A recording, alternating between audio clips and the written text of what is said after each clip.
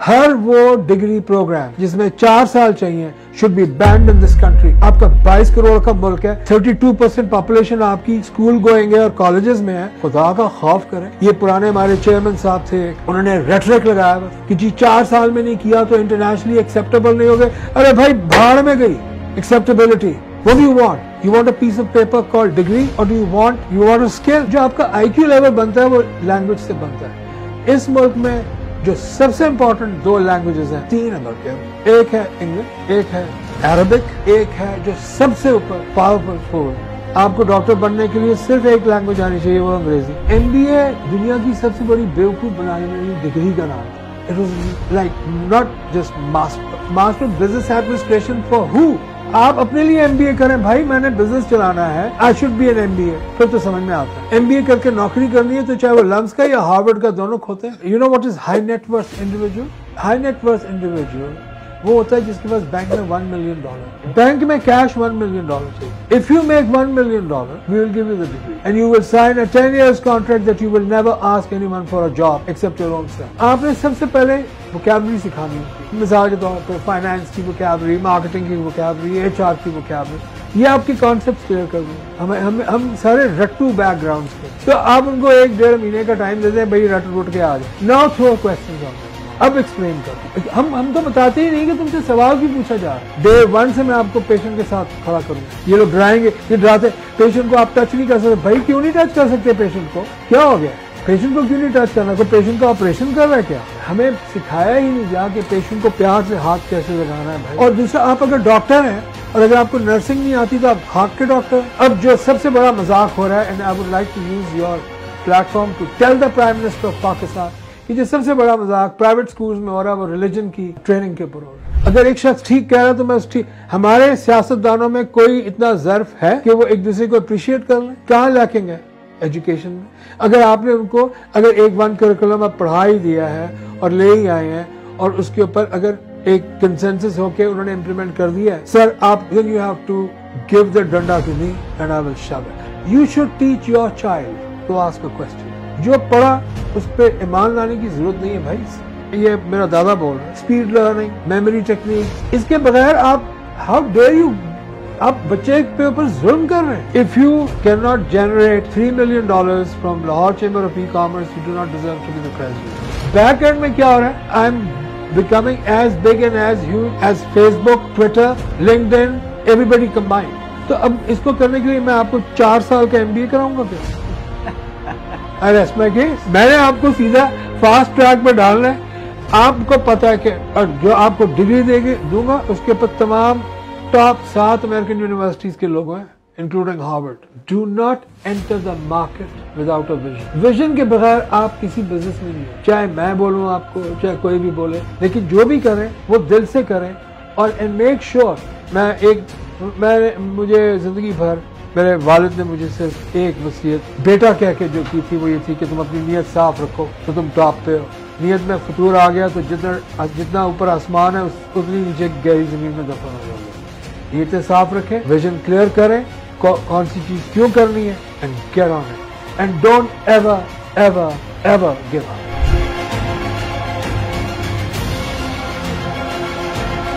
अस्सलाम वालेकुम एवरीवन, मैं हूँ ई-कॉमर्स वाला और आज पॉडकास्ट की नई सीरीज के साथ। और आज जो मेरे साथ मेहमान हैं, पिछले 10-15 मिनट्स के अंदर मेरे खून को उन्होंने अभी तक गरमा दिया है और मैं चाहूँगा कि आप भी उनसे कुछ सीखिए, समझिए। और मैं आज की पॉडकास्ट का जो शुरुआत है वो इस शेर से करना चाहूँगा, इलामा इकबाल की। वो फरमाते हैं, इल्म में दौलत भी है, कुदरत भी है, लज्जत भी है, एक मुश्किल है कि हाथ आता नहीं अपना सुराख।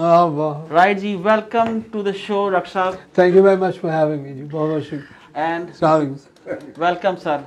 मेरे साथ हैं जी सलीम साहब, सलीम इब्न फाजल और डॉक्टर राज साहब। अच्छा डॉक्टर जार साहब, मुझे तो पहले मेरे लिए ये भी शॉकिंग था कि अभी जो एक कंट्री है जिसका नाम रशिया है और जिसने इस टाइम पूरे यूरोप को और पूरी दुनिया को इस टाइम अपनी तरफ मुतवज्जो किया हुआ है और एक पूरा मुल्क है, पाकिस्तान से शायद कई गुना बड़ा मुल्क है, जो अपने सर्वाइवल के लिए लड़ रहा है। आप उस मुल्क की जो सल्तनत थी, वो जो बादशाह थे, वो आपके दादा थे, आखिरी बादशाह, क्या ये दुरुस्त है? हाँ, तो क्या मतलब किसी बादशाह की नस्ल से होने से किसी जेनेटिकली भी कोई फर्क पड़ता है? आई थिंक पड़ता है, कहीं ना कहीं तो पड़ता है, बिकॉज हमारे में एक थोड़ा सा खानदानी ठहराव है, सब में है। हमारे सारे एल्डर्स में था तो हम में खुद ब खुद आ गए। और वो ठहराव ये कि we were not money minded at all. पैसा हमारे लिए कभी कोई मोटिवेशन नहीं रहा। और ये नहीं था कि, क्योंकि देखिए जब आप माइग्रेट होके आते हैं, मेरी वालदा भी बताइए किस तरह से क्या हुआ, किस तरह दादा का वो एक सल्तनत का डाउनफॉल, फिर पाकिस्तान में आप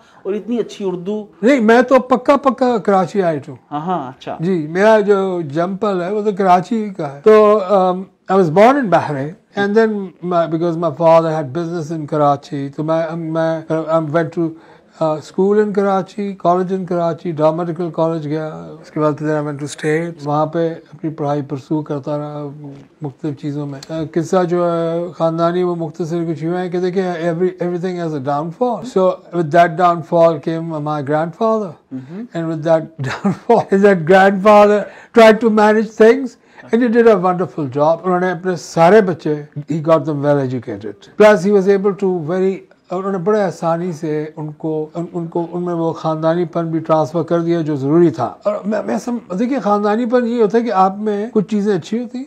I'm not 10 out of 10, मगर ये कि मेरा ख्याल है कि मैं एक बेहतरीन दोस्त हूँ और टॉप नॉच दुश्मन at the same time. अगर मैं दुश्मन होऊंगा, मैं डेक्लेरेशन दूंगा कि please do not meet me, I will destroy you, and this is a war. Anybody with the Russian heritage background would turn around and say watch it, I am coming. तो ये दुनिया सारी ने मिसकैलकुलेट किया था, हमें पता था अटैक होना है और वो होगा। वो कहते हैं कि हालात के कदमों में कलंदर नहीं गिरता, टूटे भी जो तारा तो जमीन पर नहीं गिरता।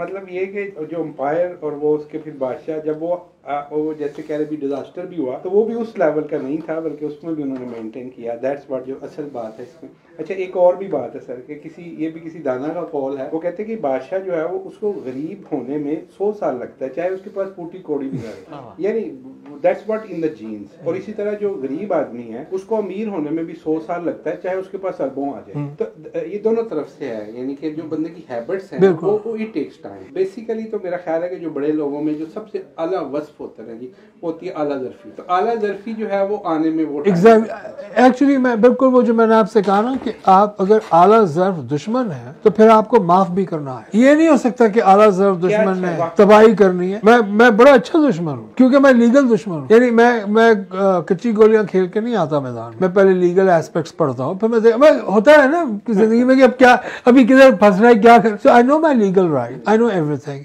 And then I am ready for a war. Doctor ज़ार साहब, मुझे आप ये बताइए, आपने आज पूरी दुनिया जो है मेटावर्स करती जा रही है, राइट? आपने कहा कि यू आर द पर्सन जिसने दुनिया में सबसे पहले मेटावर्स के ऊपर अपना थीसिस लिखा और जिसकी बेसिस के ऊपर फिर इसको यूई के अंदर एक पूरी सिटी के अंदर वहाँ पर उसको इम्प्लीमेंट किया गया और आपको एक बड़ी उसके अंदर आपको, मैं चाहूँगा कि आप लोगों से शेयर करें कि ये जो थॉट प्रोसेस है ये किस तरह से, मतलब इसको किस तरह से आपने लिया, किस तरह से ये आपको आया? जी देखिए, मेरे वालिद का इंतकाल हुआ 1980। अब मैं पहली दफा कंप्यूटर देख रहा हूँ कि जब 88 में उनकी डेथ होगी तो हमारे पास एक कंप्यूटर प्रोग्रामर आया and he said that I would do this, और मैं बिल्कुल हैरत से देख रहा हूँ। वो पुराना नहीं होता ग्रीन जिस पे चल रहे होते थे, I think it used to be called DOS और समथिंग। तो खिड़की खुलती जा रही थी और वो मेरे ही कुड ट्रैक एवरीथिंग जो आज तक हमने टिकटें बेची हैं या हम लोग ट्रैवल एजेंट्स हैं या हमने अगर इम्पोर्ट एक्सपोर्ट किया तो वो सब कुछ डॉक्यूमेंट। I was fascinated. ये मेरा पहला एक्सपोजर था। फॉर्चुनेटली मैं उस एरा में से आया हूँ जहाँ पर it was the beginning of the internet. Newsweek, कॉर्ड, फोर्ब्स मैगजीन, इंटरनेट हाईवे, तो इंटरनेट ये तो इंटरनेट वो। इसके साथ हम बड़े तो हो गए थोड़े से और 2-4 साल, तो हमें पहले ये पड़ा कि भाई ये तो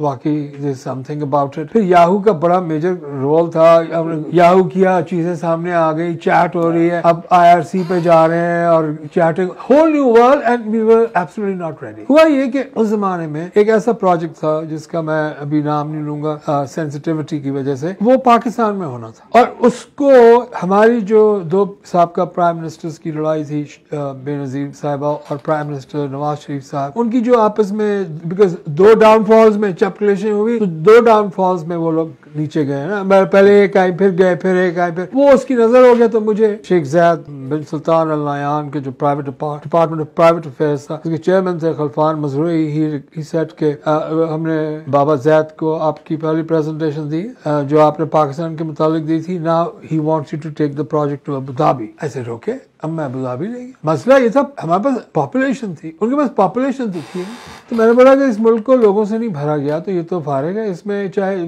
आप सारा दिन फ्यूल निकालते रहे तो इकोनॉमी तो लोगों की जो बनती है वो तो लोगों की से बनेगी ना। एक मुल्क है उसके पास 100 अरब की आमदनी है और 18 लाख उसकी अगर 9 लाख आबादी है अपनी, तो उन्होंने क्या तीर मार लेना, प्लस वो भी नए नौदौलती है, उनको भी कुछ नहीं पता कि क्या करना है। तो मैंने उनसे कहा कि देखें अभी आपकी बिल्डिंग्स कम है, आप ऐसा करें कि ये मैं आपको एक आइडिया देता हूँ। तो उस जमाने में जो भी वो जो मेरे ऑफिस में 1988 में कंप्यूटर वाला आया था, अब वो 1993 में मैंने उसको वापस बुलाया, अब ग्राफिक्स आ गए थे और चीजें बन रही थी। मैंने बोला भाई इसमें तुम and I took him to Abu Dhabi, ऐसे तुम ना ये अबू धाबी की सारी बिल्डिंग है, इसमें मुझे बना कर दो, डिजाइन बना के, ये इलेक्ट्रा है, वो इलेक्ट्रा उनकी शार है, इलेक्ट्रा है और ये है और वो उसने बना दी। मैं कहा मुझे यहाँ बेस्ट वेस्टर्न होटल था, मैं कहा वो I want to see it exactly like this and then I give a presentation और उसके कमरे भी वही होंगे, सब कुछ वही होगा। और मैंने उनको ये कहा कि टू मार्केट अबू धाबी आप मेरा एक इंटरेस्ट अबू धाबी में फिट कर दें और वो फिट ही होगा कि आप मुझे एक कार्ड इशू करें और वो इसलिए कि मैं आपको पेमेंट करूंगा। तो I want to open the door of my apartment in Abu Dhabi online और मैं कहूँ ये मेरा अपार्टमेंट है, ये मेरा ऑफिस है, ये मेरा ये है, ये मैंने अपनी यहाँ चीज रखी। I was so ahead of time कि मुझे अंदाजा ही था कि मैंने क्या बोला। अच्छा ये जो बड़ी इंटरेस्टिंग सिचुएशन थी इसमें वो ये थी कि आई वाज इमेजिनेटिव। मुझे लोग कहते हैं he is a thought leader and all that, मैं I don't know, I just do what मैं वो बोल रहा होता जो मेरे दिमाग में जनरली आ रहा होता। उन्होंने कहा ये तुम कौन से जमाने की बात कर रहे हो, what are you talking. I said आप करें, जब तक मेरा इंटरेस्ट यहाँ नहीं होगा मैं नहीं आऊंगा क्योंकि आपके पास सिर्फ रेत है। अच्छा कुछ लोगों ने मुझसे कहा कि देखें कोई ज़ार बिल्ड समथिंग ऑन सॉइल। मैं कहा ओके नया शहर बनाओ, we call it Sheikh Zayed Financialopolis. तो उन्होंने कहा वो क्या होता है, अभी होता है metropolis. I said Sheikh Zayed Financialopolis will be a city generating $1 million per square metre per minute. मैं डिलीवर करता हूँ $1 million per square meter per minute. So you give me a 10 square mile or a 20 square mile, I will do the urban development, urban जो भी इसकी करनी है urbanization, लेकिन जो आपके yield आएगी वो फिर 10 square kilometer की ये आएगी। अच्छा, now that was something that they were really interested in, but then it went to Dubai. In 2005, Sheikh Mohammed bin Zayed इनके थे business advisor, बड़ा powerful आदमी, Khaldun Mubarak. So I gave a presentation to him. And he's not an ordinary man. He's one of the most brilliant financial brains in the world. He said to me, how did you design this project? मुझे ये पहले बताओ तुमने design कैसे किया ये project इतना इस लेवल का कि to bring everybody in.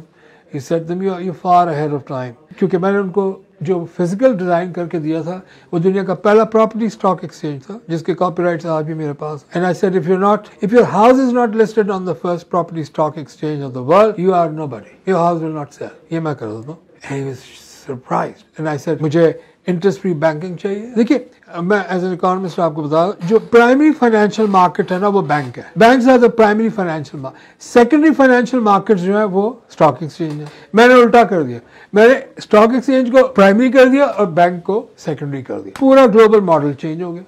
Then I wanted brain drain into UAE and I said कि जी let's give citizenship to every Nobel Prize winner, Olympic gold winner, Oscar winner, regardless of nationality. They will hold a UAE passport. And ये पूरी present मैं आपको ये बड़े वसूख से a city, a country based on intelligence. Intelligence. पूरी दुनिया का ब्रेन ड्रेन आपने लाके उस 10 स्क्वायर किलोमीटर में कर दिया। And then that square meter will generate 1 million. नहीं ये सब करने के लिए उसकी जरूरत नहीं थी। प्रोजेक्ट उनके लिए मैंने डिजाइन किया था, वो ये था कि आप मुझे 10 by 100 स्क्वायर किलोमीटर का land and I will build 100 buildings 100 storey tall. उन्होंने मुझे ये कहा था चांद से नजर आनी चाहिए। ऐसे आई डू इट। मैं 100 बिल्डिंगें बनाया तो 100 मंजिल की और प्लेस ऐसे होगी कि चांद से नजर आ जाएगी। तो उस बिल्डिंग को भी तो भरना था ना। तो मैंने उनसे कहा कि आप सारा ब्रेन ड्रेन भी यहाँ करें उन बिल्डिंगों में। जितने दुनिया के एंटरप्रेन्योर्स हैं उनको यहाँ लाए। दुनिया का पहला female entrepreneur city I design उनके पास अरबी में रिपोर्ट है, निकालें, उनको बताएं जी 1995 96 की निकालें. If I was ahead of time and if they could not comprehend it, this is usual कि आप टाइम से आगे चले गए थोड़ा. डॉक्टर साहब मुझे ये बताइए कि अभी मैं दो चीजें पूछना चाहूंगा. एक तो आपकी पर्सनल है कि if like somebody is ahead of time, उसको किस तरह के सोशल और पर्सनल इश्यूज फेस करने पड़ते हैं सोसाइटी के अंदर रहते हुए. और दूसरा मुझे ये बताइए एज ए पाकिस्तान को आप कहाँ पर देखते हो, किस तरह देखते हो, क्या नजर आता है आपको? मुझे अभी आपने बताया, हालांकि मैं 2013 से लोगों को बोल रहा हूँ ई कॉमर्स में आ जाओ, that's the future, that's the game changer. आप मुझे बोलते भाई पूरी दुनिया के चैम्बर ऑफ ई कॉमर्स के राइट्स मेरे पास हैं and no one can use this word.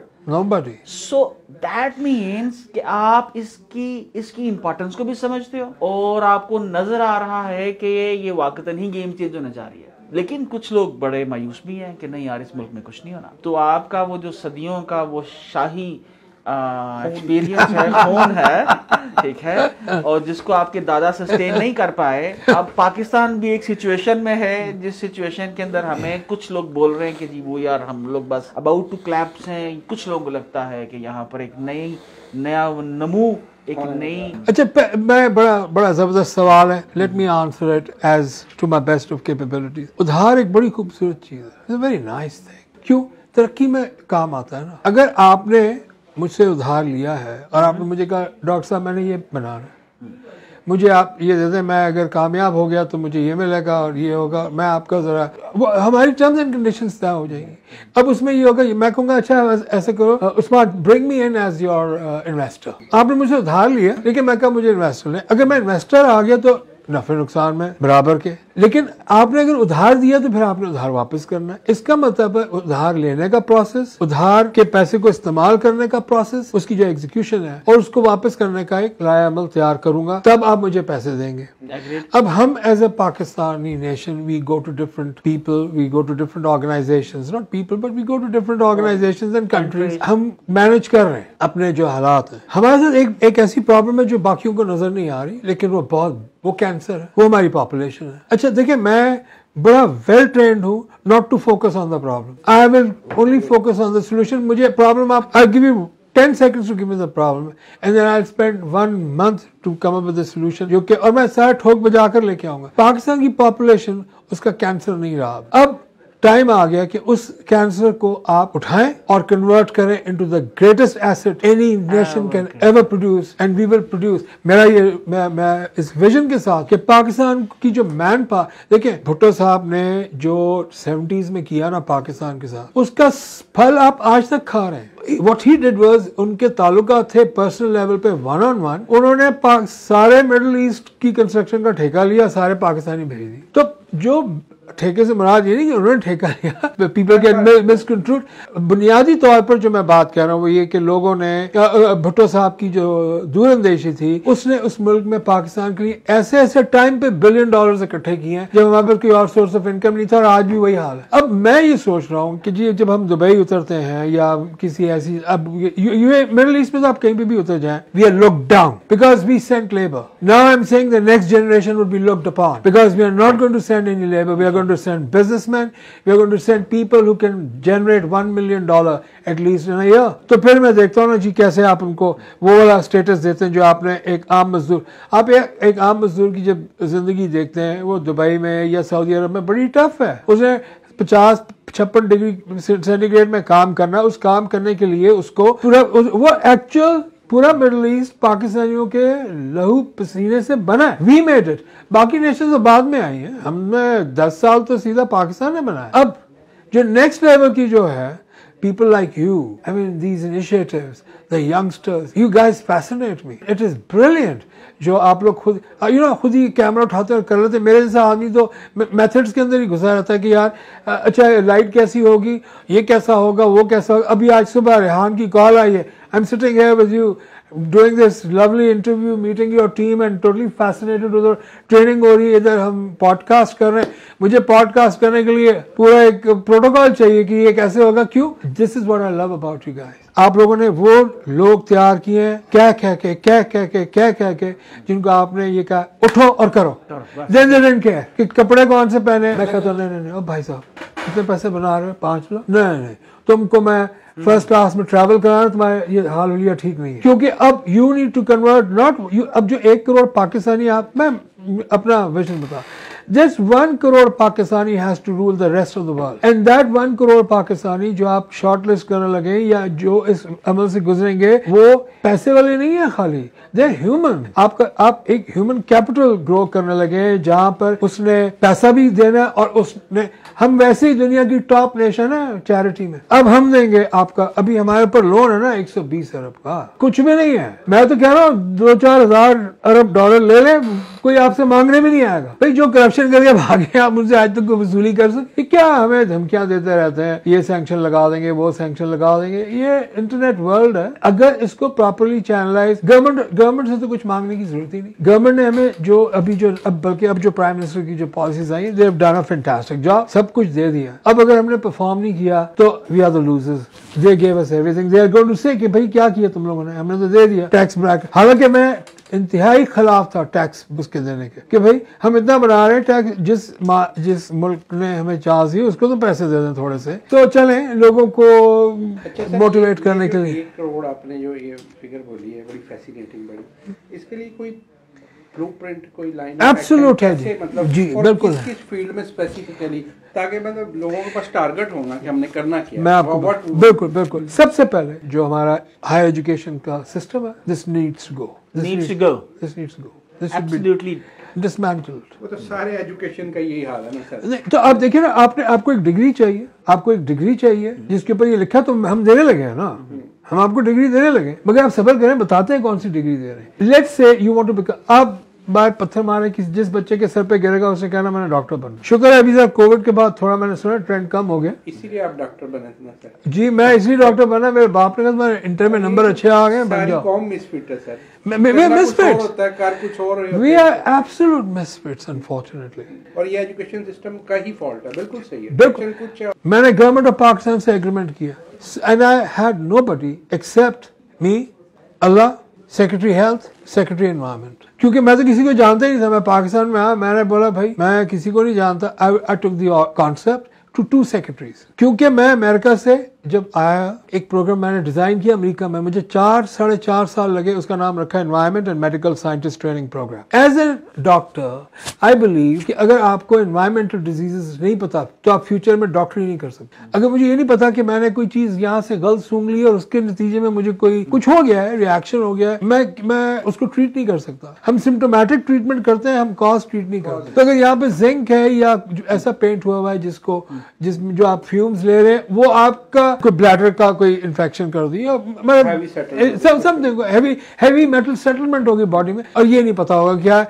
और हम डॉक्टर्स नहीं है train. So I created a programme and I submitted to the US department of education. उन्होंने भी 4 साल में अच्छी तरह चित्रौल की, कभी एक ऑब्जेक्शन कभी दूसरी ऑब्जेक्शन। आई थॉट पढ़ेंगे नहीं, 4000 पेज का डॉक्यूमेंट लिखा था, दिमाग लगाया था, तो मैं बोला पढ़ेगा कौन, ऐसे मोटे पेज डाल के मैंने भेज दिए, ऊपर तो पढ़ के कमेंट के साथ वापस भेज देते। 4 साल लगे मुझे वो सही करने में। जब वो ठीक हो गया, मैं आया गवर्नमेंट ऑफ पाकिस्तान के पास। मैंने उनको जाके कहा, जो हमारे उससे सेक्रेटरी हेल्थ थे खुशरूद लाशारी थे, और जो हमारे सेक्रेटरी एनवायरनमेंट थे वो कामरान लाशारी थे। द आइडिया वाज कि ये दोनों मिक्स अच्छा, क्योंकि मैं अमेरिका का पूरा एजुकेशन प्रोसेस से गुजर के आया था डिजाइन करने का, तो मुझे मालूम था कि पाकिस्तान को क्या जरूरत है। मैंने उनसे कहा कि मैंने होमवर्क कर दिया है, I am going to create a scientist जो डॉक्टर भी होगा, और जो बाकी का मैं करिकुलम में भी आपको बताता हूँ 1 मिनट में, उसका काम सिर्फ वो जब तक रिसर्च प्रोजेक्ट नहीं देगा वो डॉक्टर नहीं बन सकता। ये बहुत जरूरी है, क्योंकि रिसर्च विल टेल कि उसको कितना आता है। मैंने उनसे कहा दूसरी चीज ये कि ये मल्टीपल स्किल प्रोग्राम है।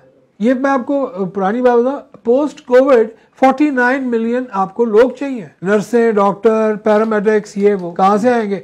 आप पूरी अपने रिसोर्सेज लगा लें तब भी 49 मिलियन ही हम प्रोड्यूस कर सकते हैं। 49 मिलियन पूरी दुनिया के लिए, इसलिए क्योंकि पूरी दुनिया का एजुकेशन सिस्टम इतना बोगस, रिडंडेंट और बेकार है कि वो नहीं प्रोड्यूस कर सकता 49। मैं करके देता हूँ। अब सिर्फ मैं डॉक्टरी पे इसी पे आ रहा हूँ, ये सबसे सेंसिटिव है ना, आपको अब सबसे ज्यादा इसी पे इंक्वायरी आनी है कि ये कैसे होगा। मैंने इंटरनेशनल एग्रीमेंट साइन किया हुआ हुकूमत पाकिस्तान से, I can not be challenge. मैं क्लास 9 से मेडिकल कॉलेज में एडमिशन दे रहा हूँ, द टाइम जिसमें आप सबसे ज्यादा रिसेप्टिव है, या बल्कि मैं तो बाद में सोचा 9 के बजाय बल्कि 8 से है, 8वीं से दे रहा हूं। जो आपका IQ लेवल बनता है वो लैंग्वेज से बनता है। इस मुल्क में जो सबसे इंपॉर्टेंट 2 लैंग्वेजेस हैं, 3 है बल्कि, एक है इंग्लिश, एक है अरबिक, एक है जो सबसे ऊपर पावरफुल उर्दू। अब मसला ये, उर्दू तो हमारी स्पोकन लैंग्वेज है, तो ये तो हमने तो इसके साथ, मेरे बच्चे को उर्दू नहीं आती है तो ही यू नो, वो हमारा ये एटीट्यूड हो गया। जिसने उर्दू नहीं पढ़ी वो मेरे ख्याल में इंसान ही नहीं बन सकता। जो उर्दू का लिटरेचर है, जो उसकी खूबसूरती है, जो उसके बयान का जो क्या लता, वो आप कहाँ से किसी और लैंग्वेज में लेके आएंगे? फारसी में भी नहीं है। ये आपकी 3 लैंग्वेजेस। अच्छा, अरबिक इसलिए बिकॉज वो आपकी अल्लाह का स्पोकन वर्ड आपका उसके अंदर है। मैं भी आपको फ्रेंच की किताब, इंग्लिश की किताब देता हूँ, फ्रेंच की देता हूँ, आप पढ़े जा रहे हैं ये सोच के कि सवाब मिलेगा। कौन सा सवाब? आपको ये नहीं पता कि अल्लाह, आपने अभी भी पढ़ा है कि अल्लाह ने कहा कि अगर तुमने किसी भी शख्स की पीठ पीछे बुराई की तो इससे जैसे तुमने अपने मरे हुए भाई का गोश्त खाया। ये तो आपने अरबी में पढ़ लिया, तो करके कर लिया, उसके बाद आगे आपको पता ही नहीं है। तो Arabic should be a language, so आप उसके बगैर हिल नहीं सकते। लोग मुझे अक्सर मुझ पे कहते हैं अरब कौन से, अरबों ने क्या कर लिया, इन्होंने क्या कर लिया। और भाई उनकी तो स्पोकन लैंग्वेज है। आप मुझसे, मैं अरबों के साथ रहा हूं, मुझे पता है वो कुरान इस तरह यूज करते हैं, and they because they read in Quran, खट खोलेंगे, वहां से निकालेंगे रेफरेंस, वहीं पे हम 5 में लड़ाई हुई है, वहीं पे फैसला निकाल के दे देंगे। मैं आई विटनेस हूं ना इन चीजों का, इसलिए मैं बता रहा हूँ। हमने वो उनका वो वाला माहौल देखा है नहीं। हमने बस ये देखा कि वो याशियां कर रहे हैं, बिल्डिंगें बना रहे हैं, इधर जा रहे हैं, उधर जा रहे हैं, जेट्स हैं, गाड़ी है। हमारा इंप्रेशन डिफरेंट है। It is not. इंग्लिश अगर आपको नहीं आती, आप पाकिस्तान से बाहर जाने की जरूरत नहीं है, आप फिर यही रहे। Then there is no globalization because that is the one language। एक और लैंग्वेज आप कोई सी भी उठा लें। सर आप 3 लैंग्वेजेस में अगर मास्टर हैं, आप अगर एक इकलौती लैंग्वेज में मास्टर हैं, तो आप you are a high IQ man. 4 languages की आपको कॉम्प्रिहेंशन होनी चाहिए। आपको डॉक्टर बनने के लिए सिर्फ एक लैंग्वेज आनी चाहिए, वो अंग्रेजी, कुछ और नहीं चाहिए, बाकी सब रीडिंग है। तो आपने क्यों बच्चों को ऊटपटांग चीजें पढ़ाई? Why did you teach us physics and chemistry and biology and this and that, wasted our time for years. भाई मुझे आप उस वक्त बताते जिस वक्त मेरे में जोश था कि मैं डॉक्टर बनूं। हर बच्चा बेचारा पैदा होता है पिलोंगड़े में ही कहता है मैंने डॉक्टर बनना है, और वो जब गरीब का मेडिकल कॉलेज में एडमिशन नहीं होता तो उसको समझ ही नहीं आती है मैंने करना क्या। माँ बाप भी रो रहे होते हैं और ये भी मैंने कहा गवर्नमेंट को कि मैं खुला एडमिशन दूंगा, जिसको आना आए, बन के वो सिर्फ उसको जो अमेरिकन लाइसेंसर प्रोग्राम में लेके आया। क्योंकि अगर आपने अमेरिकन लाइसेंस का डॉक्टर प्रोड्यूस कर दिया, वो दुनिया भर में एक्सेप्टेबल है। और मैं कहा मैं 2 साल में प्रोड्यूस करूंगा। हर वो डिग्री प्रोग्राम जिसमें 4 साल चाहिए should be banned in this country. आपका 22 करोड़ का मुल्क है, 32% पॉपुलेशन आपकी स्कूल गोइंग है और कॉलेजेस में है। खुदा का खौफ करें। ये पुराने हमारे चेयरमैन साहब थे, उन्होंने रेटरिक लगाया हुआ था कि जी 4 साल में नहीं किया तो इंटरनेशनली एक्सेप्टेबल नहीं हो गए। अरे भाई भाड़ में गई acceptability. What do you want? You want a piece of paper called degree, or do you want to earn? You want a skill? We will give you the skill. मैं आपको अभी बता, मुझे अभी सारे बच्चे दे दें, 1 घंटे के बाद इनको टीका भी लगाना होता होगा, पेशेंट से बात भी कैसे करनी, यूं 1 सेकंड में मैं सिखा के दूंगा। ये इंटरपर्सनल स्किल्स के ज़माने में आएगा। अंदर क्या हो रहा है वो सिखाने के लिए आपको मैक्सिमम 1.5-2 साल चाहिए। मैं अपने मेडिकल कॉलेज का सबसे नालायक तरीन स्टूडेंट्स में से एक हूँ, जिसकी मैं पहले साल में भी सप्ली थी एनाटमी में, और दूसरे साल में फार्माकोलॉजी में सप्ली थी। और मैंने बोला सर खुदा के लिए मुझसे कोई रटी हुई चीज ना पूछेगा, मुझसे मैं भूल जाता हूँ। डॉक्टर जार साहब मुझसे देखिए, ये मैं यहाँ पर मुझे समझ नहीं आ पाती, जिस तरह आप बोलते हो जी हम ये सब कुछ बदल सकते हैं। रेहान भाई भी कुछ ऐसा ही फलसफा लेके 2013 में चले rehanschool.com के जी पूरी दुनिया को हम लोग इस फोन से पढ़ाएंगे। और उसके बाद उन्होंने मिलियन बिजनेसेस के ऊपर भी बात की, क्या हम लोग एक वेबसाइट से मिलियन बिजनेसेस खुलवा सकते हैं। लेकिन मुझे आपके रेहान साहब के मेरे ख्यालात तो आप छोड़िए, जब कोई शख्स आता है लम्स का पढ़ा हुआ, MBA मार्केटिंग में किया हुआ, और आके मुझे बोलता है जी मुझे जॉब दे दें। एक डॉक्टर आता है जिंदगी के 22 साल 24 साल लगा के स्पेशलाइजेशन करने के बाद, और वो आने के बाद वो सिर्फ और सिर्फ कमीशन बेस्ड मेडिसिन बेचता है। कहाँ पर कुछ इशू है? इस पे एक और भी ऐड कर लें, ये तो फिर भी प्रोफेशनल्स है ना, जो हमारे 80% लोग जो हैं जो BA करके आ रहे हैं वो किधर खड़े हैं। मतलब ये तो चले जी डॉक्टर फिर भी कुछ ना कुछ कर लेगा, MBA भी कुछ ना कुछ कर लेगा, और सर 80% लोग, अभी आपने मेडिकल की बात की, लास्ट ईयर 2020 में मैंने डाटा लिया, हमने पंजाब के अंदर 8 लाख बच्चों को FSC करवाई। उसके बाद जो प्रोफेशनल कॉलेजेस में गए उसकी जो टोटल वर्थ थी वो 4000। बिल्कुल। और जो प्राइवेट कॉलेजेस में प्रोफेशनल में गए इंजीनियरिंग और मेडिकल टोटल मिला के 8000 बंदे। 1% लोग जो हैं वो प्रोफेशनल के, 99% वर्क लेफ्ट देयर नोवेयर। और उन लोगों को उसके बाद क्या किया उन्होंने, BSc की, अच्छा अब क्या किया, अब जी एमएससी की, अब क्या करेंगे, अब अपने जैसे और लोगों को पढ़ाएंगे। यार क्या कर रहे हो तुम लोग, मतलब ये कि आपके पास हजारों फील्ड्स हैं काम करने वाली, 6-6 महीने की ट्रेनिंग करके आप बंदे को एंटरप्रेन्योर बना सकते हैं और आपने सारी कौम को एफएससी पे लगाया हो। मेरे पास लोग आते हैं सर, मैं आपको मजे की बात कहूँ, एक साहब आए, मैं कहा जी ये मेरा बच्चा है, इसको कोई काम बताया। मैं कहा की पढ़े, बीए। मैं कहा यार सिंपल वन क्वेश्चन, बीए क्यों किया, क्या था तुम्हारे दिमाग, ये भी इतना भी नहीं सोचते हम कि यार मैंने 6 साल इस नौजवान के इन्वेस्ट करने हैं, अपनी मैंने आधी कमाई जिंदगी की इसके ऊपर लगानी है, पैसे मैंने देने हैं लोगों उसको, कॉलेज को, यूनिवर्सिटी को, इसका आउटकम है होगा ये बीए करके ये करेगा क्या। उसको मैंने पूछा क्या सब्जेक्ट, कहना जी पंजाबी जी और वो सोशल।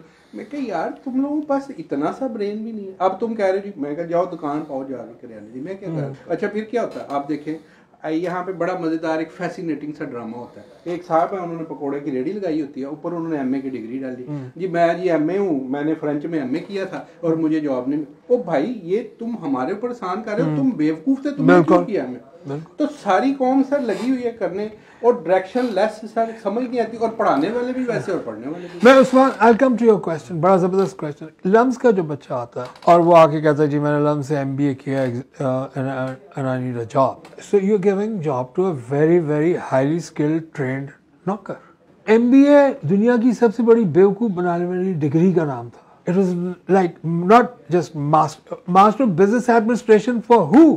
अगर ये नहीं बताया कि इफ यू आप अपने लिए एमबीए करें, भाई मैंने बिजनेस चलाना है, I should be an MBA, फिर तो समझ में आता है। एमबीए करके नौकरी करनी है तो चाहे वो लम्स का या हार्वर्ड का, दोनों खोते हैं। व्हाई वुड यू, आपका ख्याल है अमेरिका में जो हार्वर्ड का ग्रेजुएट उसको नौकरी मिल जाएगी? एम्प्लॉयर ने देखना दिमाग किसका तेज है। LUMS of course top of the line school है, हार्वर्ड उसका भी बाप है। लम्स का नंबर शायद 750 पे आता है, हार्वर्ड नंबर 1 नंबर 2 पे एमबीए प्रोग्राम्स के अंदर, तो दैट्स गुड। आप उनको देखें ना, आप ये देखें कि हार्वर्ड ने क्या किया, एडेक्स खोल दिया। दे आर नॉट स्टूपिड, उनको पता है जिसने पढ़ना हो यहाँ से पढ़ लेगा, जिसने नहीं पढ़ना उसने वैसे ही नहीं पढ़ना। तो एक जब आप विजन लेके चलते हैं ना, और विजन क्या होता है कि भाई मैं टारगेट ओरिएंटेड आदमी, मैंने एक सिस्टम बनाना है। और मैं आज रेहान को भी कह रहा था कि आप लोगों ने इतना कंटेंट क्रिएट किया है, उसकी छांटी करके 3-4 महीने का कंटेंट इकट्ठा करें, और 3-4 महीने मेरा प्रोग्राम है। आपने एमबीए लेना है, मैं आपको बताता हूँ, you know what is high net worth individual. High net worth individual वो होता है जिसके पास बैंक में $1 मिलियन हो, प्रॉपर्टी और किसी और की कीमत नहीं वो काउंट करते, बैंक में कैश $1 मिलियन चाहिए। मेरे प्रोग्राम का नाम है HNWI MBA। HNWI को मैं हनवी का शॉर्ट फॉर्म, हनवी MBA। If you make $1 million, we will give you the degree and you will sign a 10 years contract that you will never ask anyone for a job except your own self। और इसका procedure क्या होगा? बड़ा easy है, पहले तो English सिखाऊंगा। अच्छा अगर ये करिकुलम बताऊं कि क्या करना, तो लेट मी शेयर सम, हो सकता है कोई कर ही दे। आपने सबसे पहले वोकैबुलरी सिखानी होती है, मिसाल के तौर पे फाइनेंस की वोकैबुलरी, मार्केटिंग की वोकैबुलरी, एचआर की वोकैबुलरी, ये आपके कॉन्सेप्ट्स क्लियर कर देंगे। हम सारे रट्टू बैकग्राउंड्स के, तो आप उनको 1-1.5 महीने का टाइम देते हैं, भाई रट के आ जाओ, now throw questions on them, अब एक्सप्लेन करो। उनको पता होगा कि हमने रटा इसलिए क्योंकि हमसे सवाल पूछ के ही देखेंगे। हम तो बताते ही नहीं कि तुमसे सवाल क्यों पूछा जा रहा है। तो अब हम उनको पहले से, मैं जो यूनिवर्सिटी खोल रहा हूँ उसमें हम एग्जामिनेशन की ट्रेनिंग पहले देने लगे कि how to be an examiner, not how to be a student. जब आप एक अच्छे एग्जामिनर होंगे तो आप एक अच्छे स्टूडेंट हो सकते हैं, वरना आप अच्छे स्टूडेंट ही नहीं। हम हर चीज के पीछे फॉलो करते जाते हैं। मैं बागी आदमी हूँ, I will break every rules and regulation on the planet to do what I am doing. इसलिए क्योंकि जो दूसरी चीजों में फिर आप एवरेज क्रिएट करते हैं, एवरेज बंदा। अच्छा जो मैंने ये जिस प्रोग्राम की बात कर रहा हूँ, गवर्नमेंट ऑफ पाकिस्तान से जो कॉन्ट्रैक्ट साइन हुआ है, एक 9th के लिए एडमिशन खोला है, एक इंटर के लिए खोला है। आप भी डॉक्टर बन सकते हैं। मैं आपको बताता हूँ डॉक्टर बनना कितना इजी है। I have teamed up with the world's best education providing organisation. Day 1 से मैं आपको पेशेंट के साथ खड़ा करूंगा। ये लोग डराएंगे, ये डराते, पेशेंट को आप टच नहीं कर सकते। भाई क्यों नहीं टच कर सकते पेशेंट को, क्या हो गया? पेशेंट को क्यों नहीं टच करना? कोई पेशेंट का ऑपरेशन कर रहा है क्या? हमें सिखाया ही नहीं गया कि पेशेंट को प्यार से हाथ कैसे लगाना है। भाई आप किसी भी बीमारी के अगर मरीज है ना सर, तो आप समझ लें the first thing you need is care and affection and touch. तो हमें जब ये चीजें ही नहीं बेसिक सिखाएगी, ये मैंने सारी करिकुलम स्ट्रेट किया। उसके बाद मैंने उनको ये कहा, दूसरी बात ये कि डेंटिस्ट्री डॉक्टरी से अलग नहीं होगी। ये मेरे मन तक ही नहीं आज तक पल्ले पड़ी कि भाई पूरा सर से पांव तक पढ़ा। ये जबड़े बेचारे ने क्या कसूर किया? मैं डॉक्टर हूँ। अच्छा मैं पल्ले नहीं पढ़ा, मैं करिए। और दूसरा, आप अगर डॉक्टर हैं और अगर आपको नर्सिंग नहीं आती तो आप खाक के डॉक्टर हैं। हमारी डाउ मेडिकल कॉलेज, मेरी ज़िंदगी में डाउ मेडिकल कॉलेज का बहुत बड़ा रोल। हमारी वहाँ जो ट्रेडिशंस थी और जो हमारा वो कॉलेज है, क्योंकि हम लोग वहाँ 8 साल इकट्ठे रहे, कराची के हालात हंगामे इतने थे, हमारा 5 साल का टेन्योर 8 पे चला गया। तो हम लोग सोचे 450 की क्लास ये, 450 की 3-4 बैच पीछे, 3-4 बैच आगे। तो ये हमारी जो ब्रादर जो हमारी ब्रादरी थी ना, वो कोई 10-15 हज़ार डॉक्टरों की जो क्लैम्प टुगेदर, उन सब में अब जो डावाइट होगा वो डाव की बातें ही कर रहा होगा।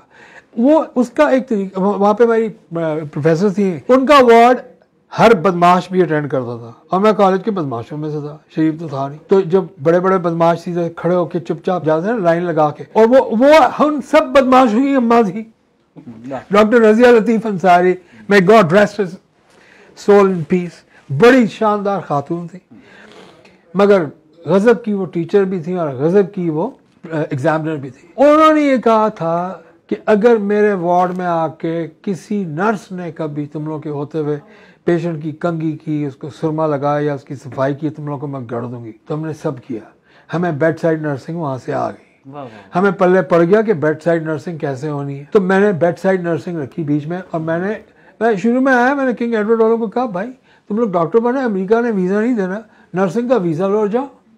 मुझे यहाँ पे नर्सिंग काउंसिल की प्रेसिडेंट ने आके कहा कि डॉक्टर साहब आप नया बिजनेस खोल रहे हैं, डॉक्टरों को नर्सें बना के बाहर एक्सपोर्ट करेंगे।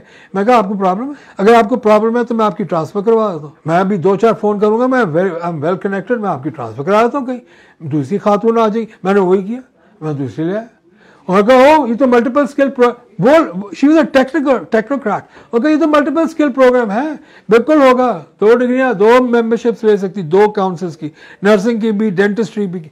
अच्छा, जब हमें दवाइयाँ भी देनी आती है तो भाई फार्मेसी क्यों ना पढ़े। मैंने इन सब को एक ही कूजे में बंद किया, क्योंकि सबका बेसिक बुनियादी प्रोग्राम सब्जेक्ट्स एक ही थे। हुकूमत पाकिस्तान ने एग्रीमेंट साइन कर दी। डॉक्टर साहब देखिए, ये आपके आज से 8 साल पहले मोटरवे के ऊपर ई टैग इम्प्लीमेंट किया जाता है कि आपने गाड़ी पे ई टैग लगाना है और आराम से आप जैसे ही आएंगे, आप चार्ज होगी आपकी गाड़ी और आप निकल जाएंगे। 2 साल पहले मोटरवे पुलिस ने इसको एनफोर्स किया और उसके बाद 5 दिन हड़ताल रही, और हड़ताल रहने के बाद उन्होंने उसको ख़त्म करना पड़ा ई टैग को।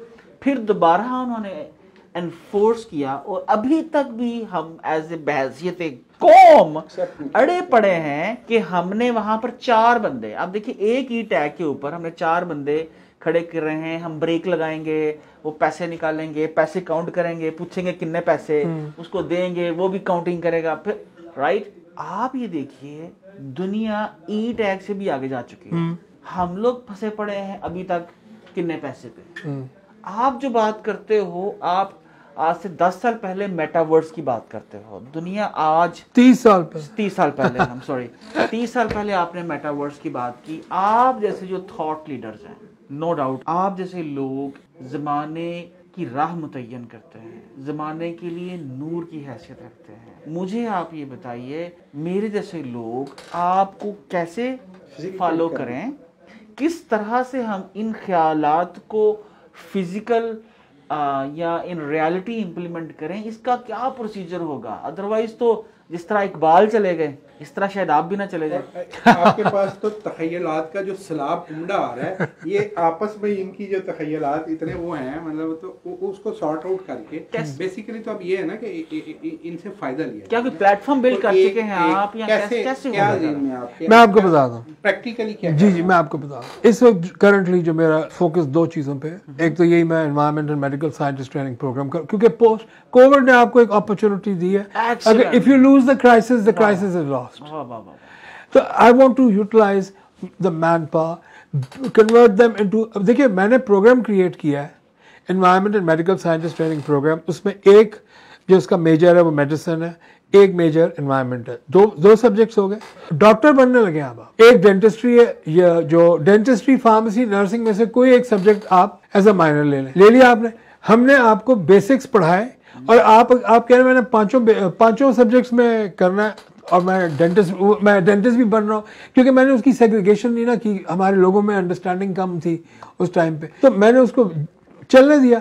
अब इम्प्लीमेंटेशन के जब टाइम पे मैं जब भी गया हूँ, सबसे पहले मुझे, यानी मैं लीगली प्रोटेक्टेड हूँ। जब आपका एग्जामिनेशन बॉडी अमेरिकन है, जब आपका करिकुलम अमेरिकन है, जब डिग्री अमेरिकन ने देनी है, तो हुकूमत पाकिस्तान कैसे रेगुलेट करेगी? और साइन किसने किया? हुकूमत पाकिस्तान ने, through secretary health and DG health and secretary environment and DG environment. कोई पॉलिटिकल प्रेशर नहीं। सर, जो कोई इस मुल्क में सैकड़ों मेडिकल कॉलेजेस हैं, वो क्या करेंगे? दे हैव टू, वो अडॉप्ट करेंगे ना, अडॉप्ट करेंगे।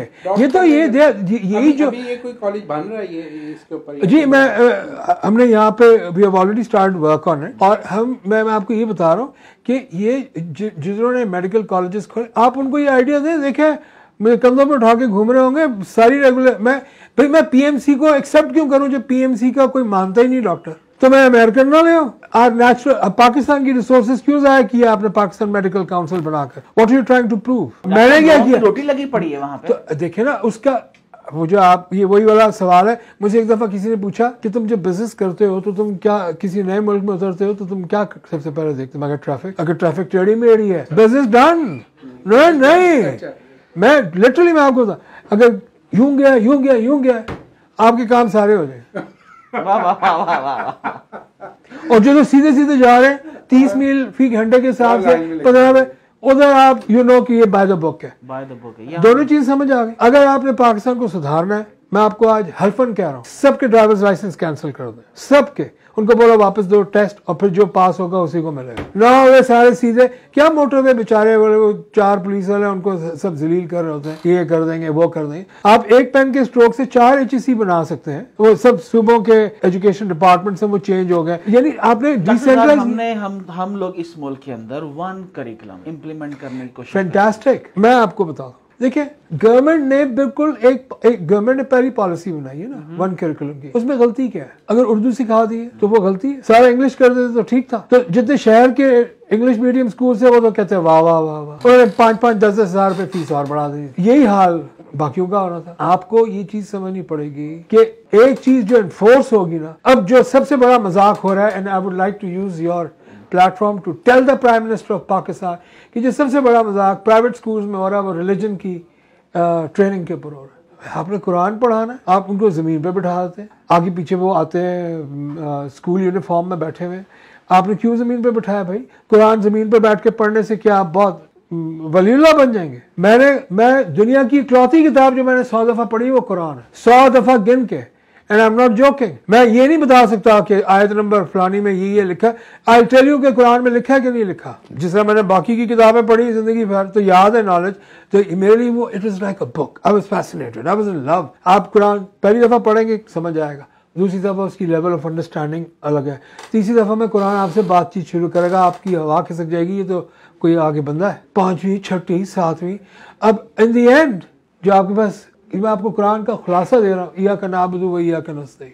मैं जब पाकिस्तान आया, मैंने बोला ये खान साहब ने कुरान पढ़ के ये स्टेटमेंट दी है, जिसने कुरान कोई पढ़ के ही दे सकता है इस टाइप की स्टेटमेंट। देखिए, मैं कोई यहाँ पे पॉलिटिकल एजेंडे के साथ नहीं बैठा हुआ, मुझे तो कोई जानता भी नहीं है पीटीआई में, मेरा कोई किसी सियासी उस चीज से ताल्लुक नहीं है। लेकिन अगर एक शख्स ठीक कह रहा है तो मैं उस ठीक, हमारे सियासतदानों में कोई इतना ज़र्फ है कि वो एक दूसरे को अप्रिशिएट कर लें? कहाँ लैकिंग है एजुकेशन में? अगर आपने उनको, अगर एक वन करिकुलम आप पढ़ा ही दिया है और ले ही आए हैं और उसके ऊपर अगर एक कंसेंसस होके उन्होंने इम्प्लीमेंट कर दिया है, सर आप, then you have to give the डंडा to me and I will shove it. Exactly. देखें डॉक्टर ज़ार, मेरा यही क्वेश्चन है कि हम लोग मोटरवे के ऊपर एक पॉलिसी इंप्लीमेंट करते हैं, हम रोल बैक करते हैं, हम करिकुलम पे आते हैं, हम रोल बैक करते हैं, हम लोग मुल्क में पेशावर में इलाका गैर में एग्रीमेंट करते हैं, हम लोग रोल बैक करते हैं, हम लोग अमेरिकन के साथ एग्रीमेंट करते हैं, हम लोग रोल बैक करते हैं, चाइनीज के साथ करते हैं, रोल बैक करते हैं। इस सारे स्ट्रक्चर के अंदर क्या आपको लगता है कि जिस तरह से हम लोगों ने इस चीज़ को बिल्कुल, गवर्नमेंट को बिल्कुल किसी जगह पे कंसिडर किए बगैर हमने अपनी आप की मदद के तहत हमने आवाज़ उठाना शुरू कर दी कि भैया आओ सपोज ई कॉमर्स सीखो, आप क्या लगता है कि कौन सा मॉडल, क्या हमें हुकूमत की ज़रूरत पड़ेगी या हम लोग इस इंटरनेट एज के अंदर आप जो कह रहे हो उसके बगैर भी हम लोग को इम्प्लीमेंट? एक तो मैं इस चीज़ के साथ खिलाफ हूँ कि हम हर चीज़ हुकूमत से मांगे। ये मेरी भैंस मर गई, मुझे किसी ने नहीं पूछा, वज़ीर आज़म नहीं आया, फलाना नहीं आया, this is what we are, crap. सवाल ये है, मैं ये बातें कर रहा हूँ, मैं आता हूँ कल सुबह प्रोग्राम इम्प्लीमेंट करता हूँ, high net worth individual MBA training programme, admission दूंगा, $1,00,000 पे MBA की डिग्री दे दूंगा। मैं HEC, देखिए ना, दुनिया भर के HEC ने मुझे शोर मचाया था, ये दुनिया भर के, क्या पाकिस्तान में मुझे प्रॉब्लम होती थी। अब जो हमारे करंट चेयरमैन है HEC के, वो तो is a very enlightened man, पहले मुझे हुई थी। एक हमारे थे पहले चेयरमैन HEC, उन्होंने कहा आप तो एग्जैक्ट की तरह डिग्रियां बांट रहे हैं। मैंने उनको सिर्फ गले से पकड़ा नहीं, अच्छा मैं लीगल बैकग्राउंड पे आपका वो असर करूंगा, आपकी तबीयत साफ हो जाएगी, यू डोंट नो मी। मैं खुल के बोल रहा हूँ, मैं डरता थोड़ी हूँ। अगर या तो मैं इंसान से डरूँ या मैं अल्लाह से डरूँ, तो मैं नहीं डर रहा क्योंकि मैं सच बोल रहा हूँ। तो मैंने कहा आपको घर मैं आपके घर पे आया हूँ, मैं आपका गेस्ट हूँ, आप मेरी सब बेइज्जती करेंगे क्योंकि आप चंद दिनों के लिए टेबल के साइड पे बैठे हुए। मैं एक आइडिया लेके आया हूँ, ये गवर्नमेंट ऑफ पाकिस्तान ने एग्रीमेंट साइन किया, आप लिखे प्राइम मिनिस्टर को कि ये एग्रीमेंट होकर आया है, हुकूमत पाकिस्तान ने साइन किया है, आप कह रहे हैं कि वो कौन होते हैं, तो वो आपको फिर बताते हैं कि वो कौन होते हैं। तो जो आपका सवाल है कि कैसे, और जो मैंने आपसे कहा कि let me do it, real estate था, हैदर साहब थे, बड़े अपने टाइम के रियल्टर, उनको मैं जब इस टाइप के आइडियाज दिए, उन्होंने मुझे इस दिन कहा ज़ार बेटा बात सुनो। मैं कहा जी। उन्होंने कहा देखो भाई, ये मुल्क जो है ना, ये उससे चलता है, जब तुम्हें एक प्रोडक्ट बना के दे दो तो सब तुम्हारे पीछे पीछे आएंगे, ठीक है, एब्सोल्युटली राइट। और क्या ये तुम्हारी बात किसी के पल्ले नहीं पड़ी। मैं कहा साहब मैं 600-700 करोड़ रुपए का नुकसान करके बैठा था। मैं कहा साहब मेरे पास पैसे ही खत्म हो गए, जस्ट लॉस, मेरी इतनी मल्टी बिलियन ऑर्गेनाइजेशन कोलैप्स कर गई है। वो इराक ने कुवैत पे हमला किया था, मैं इंपोर्ट एक्सपोर्ट में इन्वॉल्व था, लंबे चौड़े लॉसेस, फारिग हो गया, ज़बरदस्ती से मट गया, फिर वापस आया। तो मैं उनको, हैदर साहब ने मुझे ये रसीद दी 35 साल पहले, पर कुछ करके दिखाओगे, लोग उसी वक्त ले लेंगे। अब मैंने क्या किया, मैं कहा ओके बात ठीक है, उसको माइक्रो लेवल पे ले जाओ। जो सबसे पहले जो 2 छोटे मेरे पल्ले हत्ते चढ़े वो मेरे अपने बच्चे थे, मैं आ जाओ भाई। अब मैं उनको हाई IQ किड्स में कन्वर्ट किया। हाई IQ में आपके पास 3-4 चीज़ें होनी चाहिए। नंबर 1 लैंग्वेज आपको हाई IQ बनाएगी। मैं इतनी देर से बात कर रहा हूँ, आप सुन रहे हैं, अगर मेरे पास आइडियाज ब्रिलियंट है और मुझे अगर कम्युनिकेशन स्किल ही नहीं है, अल्फाज का चुनाव ठीक नहीं है, तो यू विल गेट बोर्ड, ये क्या बोले जा रहे हैं। फिर मैथमेटिक्स पे जब आए, मैंने बोला भाई मैथमेटिक्स का जो प्योर फॉर्म है ना, वो म्यूजिक है। वाह वाह। अगर म्यूजिक नहीं आता तो आप गए। तो मैंने कंपल्सरी कर दिया कि म्यूजिक में या म्यूजिक सीख, या गाना बजाना सीखोगे या म्यूजिक, आइदर यू सिंग और यू प्ले समथिंग, वरना नो डिग्रीज अलाउड। भाई मैं HEC का चेयरमैन हूँ, लॉ मैंने बनाया and I created the world's first high IQ higher education commission. तो मैंने उनसे कहा कि आप मुझे लाइसेंस दे दीजिए, high IQ higher education commission, ये मेरे पर्पसेस हैं, ये है। उन्होंने थोड़े मुझसे सवाल जवाब पूछवाए कि ये क्या होगा, ये कैसे, मैंने लिख के भेज दिया। उन्होंने ड्यू डिलिजेंस करके मुझे अप्रूवल दे दिया। So I became the chairman for high IQ higher education commission. Higher IQ HEC।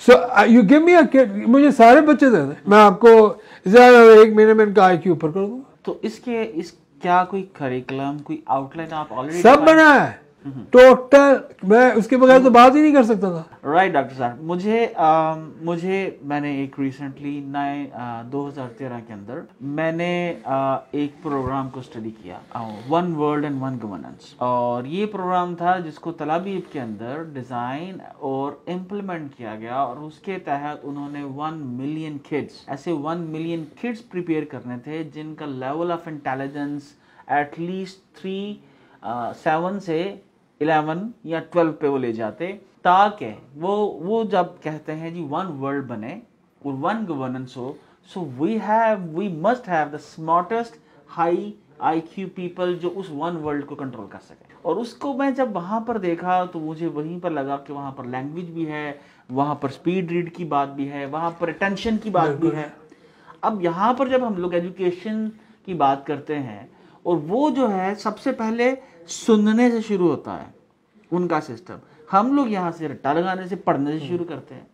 देखिए ये बड़ी बुनियादी इकाई है, बिल्कुल है। अब ये बुनियादी इकाई का जो फर्क है, ये खराबी आपको हर जगह पे नजर आएगी। आप आया मेडिकल कॉलेज में चले जाएं, आप लमजुलों के पास चले जाएं, आप किसी बिजनेस स्कूल में चले जाएं, आपको पहले बोला जाएगा कि यार ये किताब पढ़ा लो, ये किताब पढ़ो। मेरे पास बच्चे आते हैं और आके कहते हैं जी हम लोगों ने फोटोग्राफी सीखनी है, तो क्या फोटोग्राफी का मैं कोर्स कर रहा हूँ, मैंने कहा भाई ये कैमरा पड़ा है, सपोज ये 1 मिलियन का कैम है, ये पकड़ो और फोटो खींचना शुरू कर दो, एग्जैक्टली द वे आपने डिस्क्राइब किया। यार ये पेशेंट है, ठीक है, और इस पेशेंट को इस तरीके से ये ट्रीटमेंट शुरू कर दो, आपको कोई कोर्स करने की जरूरत नहीं है। लेकिन इसके अंदर, इस सारी सिचुएशन के अंदर डॉक्टर ज़ार, जो बहुत सारे लोग ऑलरेडी एम्प्लॉयड हैं, जिनकी रोटी लगी पड़ी है, क्या आपको एज ए इंडिविजुअल या इवन अगर आप इदारे के तौर पर भी हो, क्या ये इम्प्लीमेंट करने देंगे?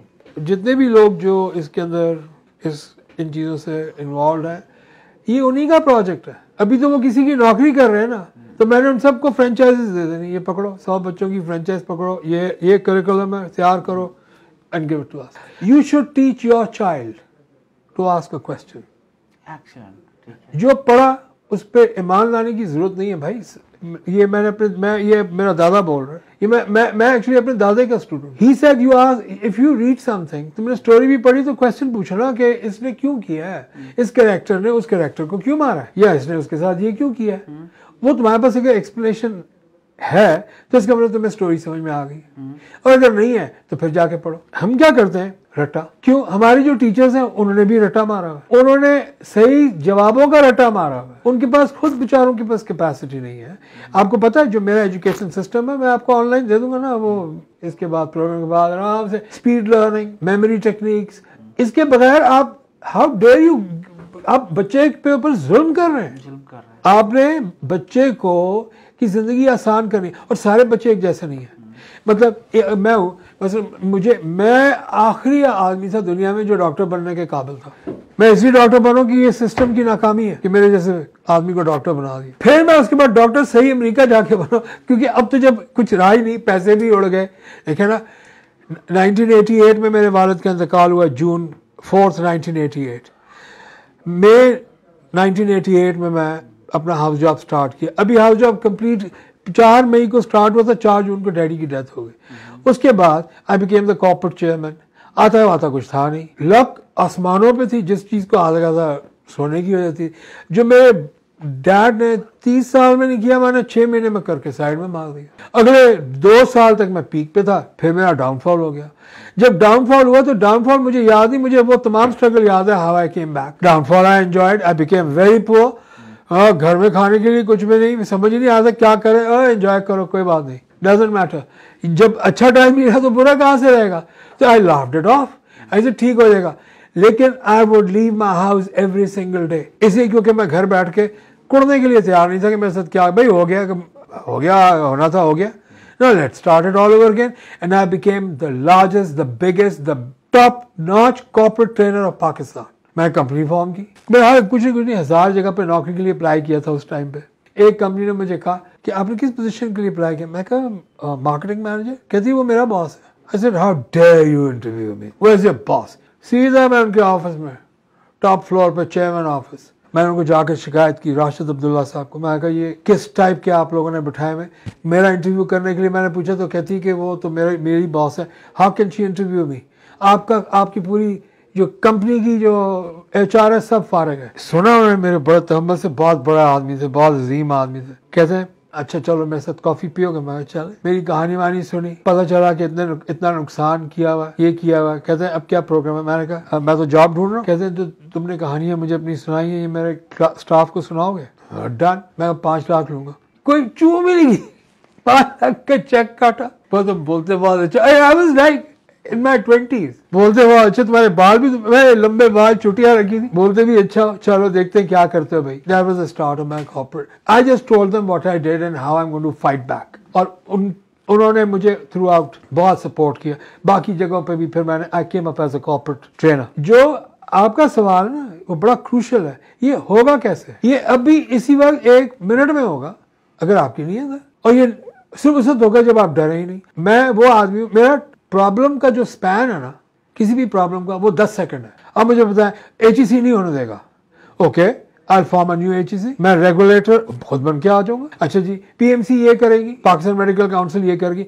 अरे भाई आप लोग वहां बैठ के जो अपना काम करें, मैं तो नहीं आपको कुछ कहा, मैंने गवर्नमेंट ऑफ पाकिस्तान से कॉन्ट्रैक्ट साइन कर लिया। अब आप मुझे ले जाकर क्या करेंगे? कोर्टों में धक्के देंगे, दे दें, मैं दूसरे मुल्क में चला जाऊंगा, मैं सारे पाकिस्तानी वहां ले जाऊंगा। मुझे अब रोक नहीं सकते ऐसी की तैसे। अब HEC भी आउट हो गई पाकिस्तान की, PMC भी आउट हो गई, रिकग्नाइज आपने करना ही करना, डिग्री अमेरिकन, आपके जिसको कहेंगे डॉक्टर बना दें, कोई इतनी मेहनत करने की जरूरत ही नहीं है, इंग्लिश आनी चाहिए, खलास। डॉक्टर सर अभी रिसेंटली नील पटेल SEO की दुनिया का एक बड़ा नाम है, उसके बाद ये जो कैनवा के फाउंडर हैं, उन्होंने दुनिया के टॉप मार्केटर्स इकट्ठे किए और उन्होंने एक MBA का प्रोग्राम लॉन्च कर दिया, ठीक है, और हजारों स्टूडेंट्स जो हैं एवरी मंथ जो है उस MBA को करने जा रहे हैं। They cannot do a job, वरना डिग्री नहीं दूंगा, 5 साल जॉब नहीं कर सकते किसी की। अच्छा, मैं इसको आसानी से समझने के लिए मैं आपके सिस्टम का हिस्सा बनना चाहता हूँ, ठीक है, और मुझे आप बोलते हो अच्छा जी आपने $1 मिलियन जनरेट करना है, तो कहाँ से स्टार्ट करूंगा, क्या स्टार्ट करूंगा? Okay, I would like to know what is it that you want to do. करेंगे क्या, मुझे ये बताएं। दो ही होंगे ना, या तो आपको अपनी एक्टिविटी मालूम होगी कि मैंने ये करके बनाना है, मोस्टली लोगों को मालूम नहीं है, पैसे भी बहुत है, अकल भी है, या दिमाग भी काम करता है, लेकिन मालूम नहीं। इसका मतलब ये हो गया कि दो में डिवाइड हो गए, those who know it and those who do not know it. Those who know it will discuss the programme. MBA का मतलब ये है कि आपको बिजनेस प्लान बनाना आता हो। MBA का बिजनेस प्लान बनाने के लिए आपको 2 साल नहीं चाहिए, आपको 1 महीना चाहिए। So why like ड्रामेबाजी, ये कर दो वो कर दो। देखिए, जो आपको बनाएगा ना ऊपर, मेरे प्रोग्राम में, मेरे पूरे एजुकेशन सिस्टम में कोई प्रोफेसर नहीं है। If you are going to become my MBA graduate, पहले 10 को कराना पड़ेगा साथ। क्या इसके लिए डॉक्टर साहब कोई वेबसाइट है? हाँ है, एप्लीकेशन है वेबसाइट है।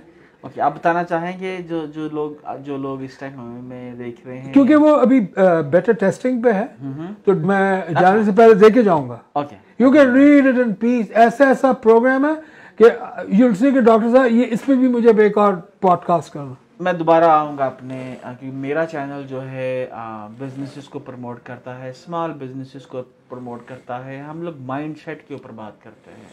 आप पाकिस्तान से जुड़े हुए हो, पाकिस्तान हमारी जो इकॉनमी है 250 मिलियन लोगों की डॉक्टर साहब इकॉनमी है, और एक सिर्फ 7 मिलियन लोगों का मुल्क है सिंगापुर। मतलब कोई कंपैरिजन नहीं है आबादी का, और कोई कंपैरिजन नहीं है इनकम का। फंडामेंटली मैं अगेन, मुझे आप ये बताइए कुछ 1-2 चीज़ें आप बता दीजिए जो लोग ये प्रोग्राम देख रहे हैं, जिन तक आपका पैगाम पहुँचे, कहाँ से वो इब्तदा करते हैं तब्दीली की, कैसे। कुछ पहली चीज़ आपने लैंग्वेज तो बोल दी, मुझे समझ आ गई। अच्छा, लैंग्वेज जो है हम लोग 16 साल तक जाते हैं, हम इंग्लिश भी करते हैं, हमें अंग्रेजी नहीं आती, क्या करें? So you come to me, yes somebody जिनको पता है कि मैं ई-कॉमर्स वाला हूँ, पॉडकास्ट ये भी है। नाउ यू से कि डॉक्टर साहब मैंने MBA करना है, आई वांट अ ठप्पा, then I am an MBA and I want a legit ठप्पा। और मैंने क्या किया, मैं आपकी एनरोलमेंट कराऊंगा फॉरेन दुनिया की उन यूनिवर्सिटीज के साथ जहाँ से आपने प्रोग्राम्स करने हैं। हमने उनको पैसे दिए हैं, आपने वो प्रोग्राम करते जाए, ईजी है, लेक्चर सुनने, सवालों के जवाब देने, आपने कर लिया। आपको एक डिक्शनरी मिलेगी जिसका नाम है डिक्शनरी ऑफ MBA, तमाम उसमें जितने भी कॉन्सेप्ट्स हैं वो आ गए। जब ये हो गए, लेट्स से कि आपके साथ ही बाकी के 8-10 लोग और भी हैं, इन सबको एक ही चीज दी है, कोई कुछ करेगा, कोई कुछ करेगा, रेस ऊपर नीचे की होगी। अब आपका जो बैच है उसका नाम है let's assume batch A। Batch A को जो सबसे क्रूशियल चीज होगी, जो हम करने से पहले, ये सब करने से पहले भी जो कराएंगे, वो ये होगा how to become an examiner. क्योंकि आपका एग्जाम ये 7-8 लोग लेंगे, मैं नहीं लूंगा, वो पूछेंगे। और इनमें से अगर किसी ने आपको प्यार मोहब्बत करके कोई दे दिया तो उनको तो मैं कॉलेज से ही बाहर निकाल दूंगा। कर नहीं सकते। क्यों? जब आप IT को लेके आते हैं ना, पहले पुराने जमाने में शनाख्ती कार्ड नंबर चेंज हो जाते थे, जाली बन जाते, आप आज बना सकते हैं। आप जब अपने पीयर को टेस्ट कर रहे होंगे तो आप उसको क्लोथिंग, उसने कपड़े क्या पहने हैं, उसने देखिए पहले तो अपीयरेंस है, वो प्रॉपर्ली ग्रूम्ड है कि नहीं। आप बिजनेस करने आएंगे, पकौड़े बेचने आए, मेरा मतलब है there is a set of soft skills, there is a set of hard skills and then there is a set of intermediate skills. ये तमाम आपको MBA की एजुकेशन से पहले डिलीवर कर दी जाएंगी कि पढ़ना कैसे है, स्पीड रीडिंग कैसे होगी, रिसर्च मेथोडोलॉजीज क्या है, रिसर्च कैसे होगी, क्यों, if you opt to become an e-commerce वाला and you want to upscale your own podcast, वो कैसे होगा। अब उठाएं और उसको फिल इन द ब्लैंक्स करें। अब वो जो फिल इन द ब्लैंक्स होगा, ये ग्रुप डिस्कशन में सारों ने बैठा, ये तो सभी आज हर जगह ही होता है ना, तो सब सीख रहे होंगे कि यार इसमें ये गलती है, वो बोलेंगे उस्मान भाई इसमें ये ऐड कर दें, वो कोई कुछ कहेगा, कोई कुछ कहेगा, ये पूरा मॉडरेटर इसके ऊपर एक बैठे होंगे। His job is to score कि जो एग्जामिनर्स हैं वो ठीक पूछ भी रहे हैं कि नहीं। उन्होंने आपको नहीं, एग्जामिनर विल नॉट जज यू, ही विल जज ऑल दोज जो आपको एग्जामिन कर रहे हैं। फिर नेक्स्ट एग्जामिनर आपने उनके प्रोजेक्ट पे उनके साथ पूछना शुरू किया। It is a beautiful process. मैंने उसका नाम रखा है Sherlock Holmes. Doctor sir, as a thought leader, as a like somebody living in the future, मुझे आप ये बताइए, आपको freelancing Pakistan, like I am very happy कि पाकिस्तान दूसरे नंबर पे हम जंप कर चुके हैं फ्रीलांसिंग, और ई कॉमर्स को आप कैसे देखते हो इसके मुस्तकबिल के लिए? फैंटास्टिक। मैंने 1996 में या 95 में, मुझे ये याद नहीं, अप्लाई किया कॉपीराइट्स। 1995 के अंदर? Yes. Chamber of E-commerce. Chamber of E-commerce, my God. And I got the certificate in 2001. 3-4 साल। आपके पास क्या डोमेन भी अवेलेबल है या नहीं? सब। अब मुझे सर्टिफिकेट इशू हो गया। अच्छा, अब मैं देखता है कि आज तक कितनों ने चेंबर ऑफ ई कॉमर्स डाला है। एक Spanish chamber of e commerce और एक कहीं और के साथ था, इसके अलावा कोई भी नहीं था। मैं जो बड़ा, क्योंकि मैंने कहा अगर बना भी लिया, कोई अच्छा काम ही कर रहा हूँ, मैं इनको क्या लेटर भेजूँ, क्या ये करूँ। मैं था भी अमेरिका में, मैं जाना था, क्योंकि they did not know what to do with it. बस बना लिया और कोई इसका आगे पीछे नहीं था। I was coming with a purpose. दुनिया में कोई 50,000 शहर हैं। अब मैं आपको ये बता लगा, जो मेरा प्रोजेक्ट जिसका मैंने ऑफिस भी डिजाइन किया, it is called chamber of e commerce regulatory and licensing authority. So let's say you want to become the president of Chamber of E-commerce. Lahore Chamber of E-commerce. The chambersofecommerce.org पे गए, slash किया, आगे आपने लिखा That's about you. So let's say you make 50,000 members. अब वो 50,000 members जो है वो सारे कुछ ना कुछ कर रहे हैं and they want to do something. उनको जो बैकअप देना है कम्युनिटी का, वो that will go from your page. चाहे वो बाइंग कर रहे हैं या सेलिंग कर रहे हैं, सारी ट्रेनिंग्स वहां से होगी। आपको हमने कहा साल में आपने 2 कॉन्फ्रेंसेस करानी है जी। If you cannot generate $3 million from Lahore Chamber of E-commerce, you do not deserve to be the president. Back end में क्या हो रहा है? I'm becoming as big and as huge as Facebook, Twitter, LinkedIn, everybody combined. तो अब इसको करने के लिए मैं आपको 4 साल का MBA कराऊंगा क्या? I rest my case. मैंने आपको सीधा फास्ट ट्रैक पर डालना है। आपको पता है कि और जो आपको डिग्री दूंगा उसके ऊपर तमाम टॉप 7 अमेरिकन यूनिवर्सिटीज के लोग हैं, इंक्लूडिंग हार्वर्ड, और कराची यूनिवर्सिटी भी मेरी लोकल पार्टनर है। ऑलराइट डॉक्टर साहब, इसके अलावा मैं चाहूँगा कि आप अपने कुछ, अगर मेरे पेज के ऊपर जो फॉलोअर्स हैं उनको कुछ पैगाम देना चाहें अपने इस मुल्क के लिए, उनके लिए। जो पैगाम देने का सिलसिला होता है ना, I like to keep it simple and short. Do not enter the market, do not enter the market without a vision. Vision के बगैर आप किसी बिजनेस में नहीं आए। चाहे मैं बोलूं आपको, चाहे कोई भी बोले, अगर आप हमारी किसी भी टॉक से, किसी भी हमारी चीज़ से मोटिवेट हो रहे हैं, आपने पहले ये सोचना है कि आप कोई चीज़ क्यों करना चाह रहे हैं। अगर आपको ये चीज़ समझ में आ गया तो आप सक्सेसफुल हो जाएंगे। क्योंकि हम जंप करते हैं दूसरों की तकलीफ में, और दूसरों की तकलीफ में, मैं तो डॉक्टर बनने के बिल्कुल काबिल नहीं था, मैं तो लेने के देने पड़ गए थे जब मैं डॉक्टर बन रहा था, बड़ी मुश्किल से पास हुआ। डॉक्टर तो मैं वही कहता हूँ, डॉक्टरी तो मैंने बाद में सीखी है भाई, डॉक्टर तो मैं बाद में बना। Define your own vision. और एक चीज़, अगर आपने 100 चीज़ें करनी हैं जो आपकी जिम्मेदारी हैं, तो आप 200 करेंगे, because that will add value and credibility जो आपको कहीं कोई और चीज़ देगी। अगर मुझे मालूम है आपको मैंने एक काम सौंपा है और वो ये पेन है, इस पेन को उठा के यहाँ रखना है, मैं वापस आया तो मैंने देखा पूरा कमरा भी साफ़ है, ये भी सब चीज़ें करीने से पड़ी, और ये पेन यहाँ पे रख के यहाँ रखा है जहाँ पे मैंने कहा था। What do you think I am going to do next time? I am going to trust you more. मेरा आप पे एतबार बढ़ जाएगा। हम में से हर एक को ये शख्स बनना पड़ेगा, ये जिम्मेदारी हमारी है। ये हम इस चीज़ को इस तरह नहीं लेके जा सकते कि कोई आएगा, हुकूमत हमें देगी तो हम करेंगे। हुकूमत ने जो देना था, हुकूमत से चीज़ें मांगने का और ये करने का सिलसिला अब ख़त्म है। लेकिन जो भी करें वो दिल से करें, और एंड मेक श्योर। मुझे ज़िंदगी भर मेरे वालिद ने मुझे सिर्फ एक वसीयत बेटा कह के जो की थी, वो ये थी कि तुम अपनी नीयत साफ़ रखो तो तुम टॉप पे हो, नीयत में फतूर आ गया तो जितना ऊपर आसमान है उतनी नीचे गहरी ज़मीन में दफन हो जाओगे। नीयतें साफ रखें, विजन क्लियर करें, कौन सी चीज़ क्यों करनी है, and get on it and don't ever ever ever give up, ever. Alright everyone, सुनते रहिए, सीखते रहिए, पैगाम आगे पहुंचाते रहिए। डॉक्टर ज़ार को आपने सुना, उम्मीद करता हूँ आपको इनसे बहुत कुछ सीखने को मिला। मुझे भी बहुत कुछ सीखने को मिला और हम लोग इसी उम्मीद के साथ, डॉक्टर साहब के इसी पैगाम के साथ कि नीयत और उम्मीद आपने बांध के रखनी है, विजन आपने क्लियर रखना है और आगे बढ़ते जाना है। हमें इस मुल्क को मिल के उठाना है, मिल के आगे बढ़ाना है। इसी के साथ पाकिस्तान जिंदाबाद, पाइंदाबाद।